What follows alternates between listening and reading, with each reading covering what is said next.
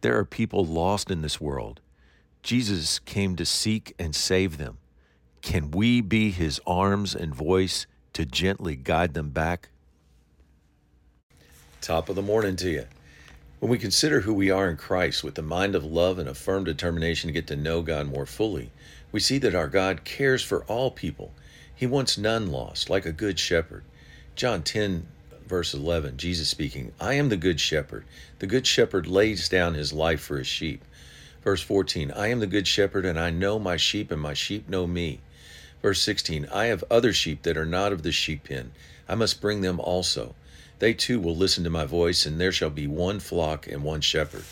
Luke 19:10, Jesus speaking, I came to seek and save that which was lost. What was lost? In the garden, 2 Corinthians 11:3 says, just as Eve was deceived by the serpent's cunning, we are also subject to the same deception and can be led astray or corrupted by the simplicity that is in Christ. In the garden, our identity was lost. Remember Genesis 1:26, we were made in God's image, and 1 John 4:8, God is love. We went from being love in the garden, cast out of God's presence, and now needing love to survive. Our innocence was lost, and we then needed to be covered. We had eternal life. Now we were subject to death. We lost our holiness. Now Titus 3:3 says, we are foolish, disobedient, deceived, serving various lusts and pleasures, living in malice, envy, and hating one another. We lost our worship of the one true God, Amos 2:4. Now we're led astray by false gods.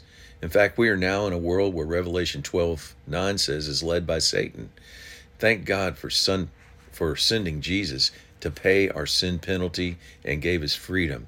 We can now choose to repent from our sin, receive his sacrifice, and be restored to our original relationship with Father God.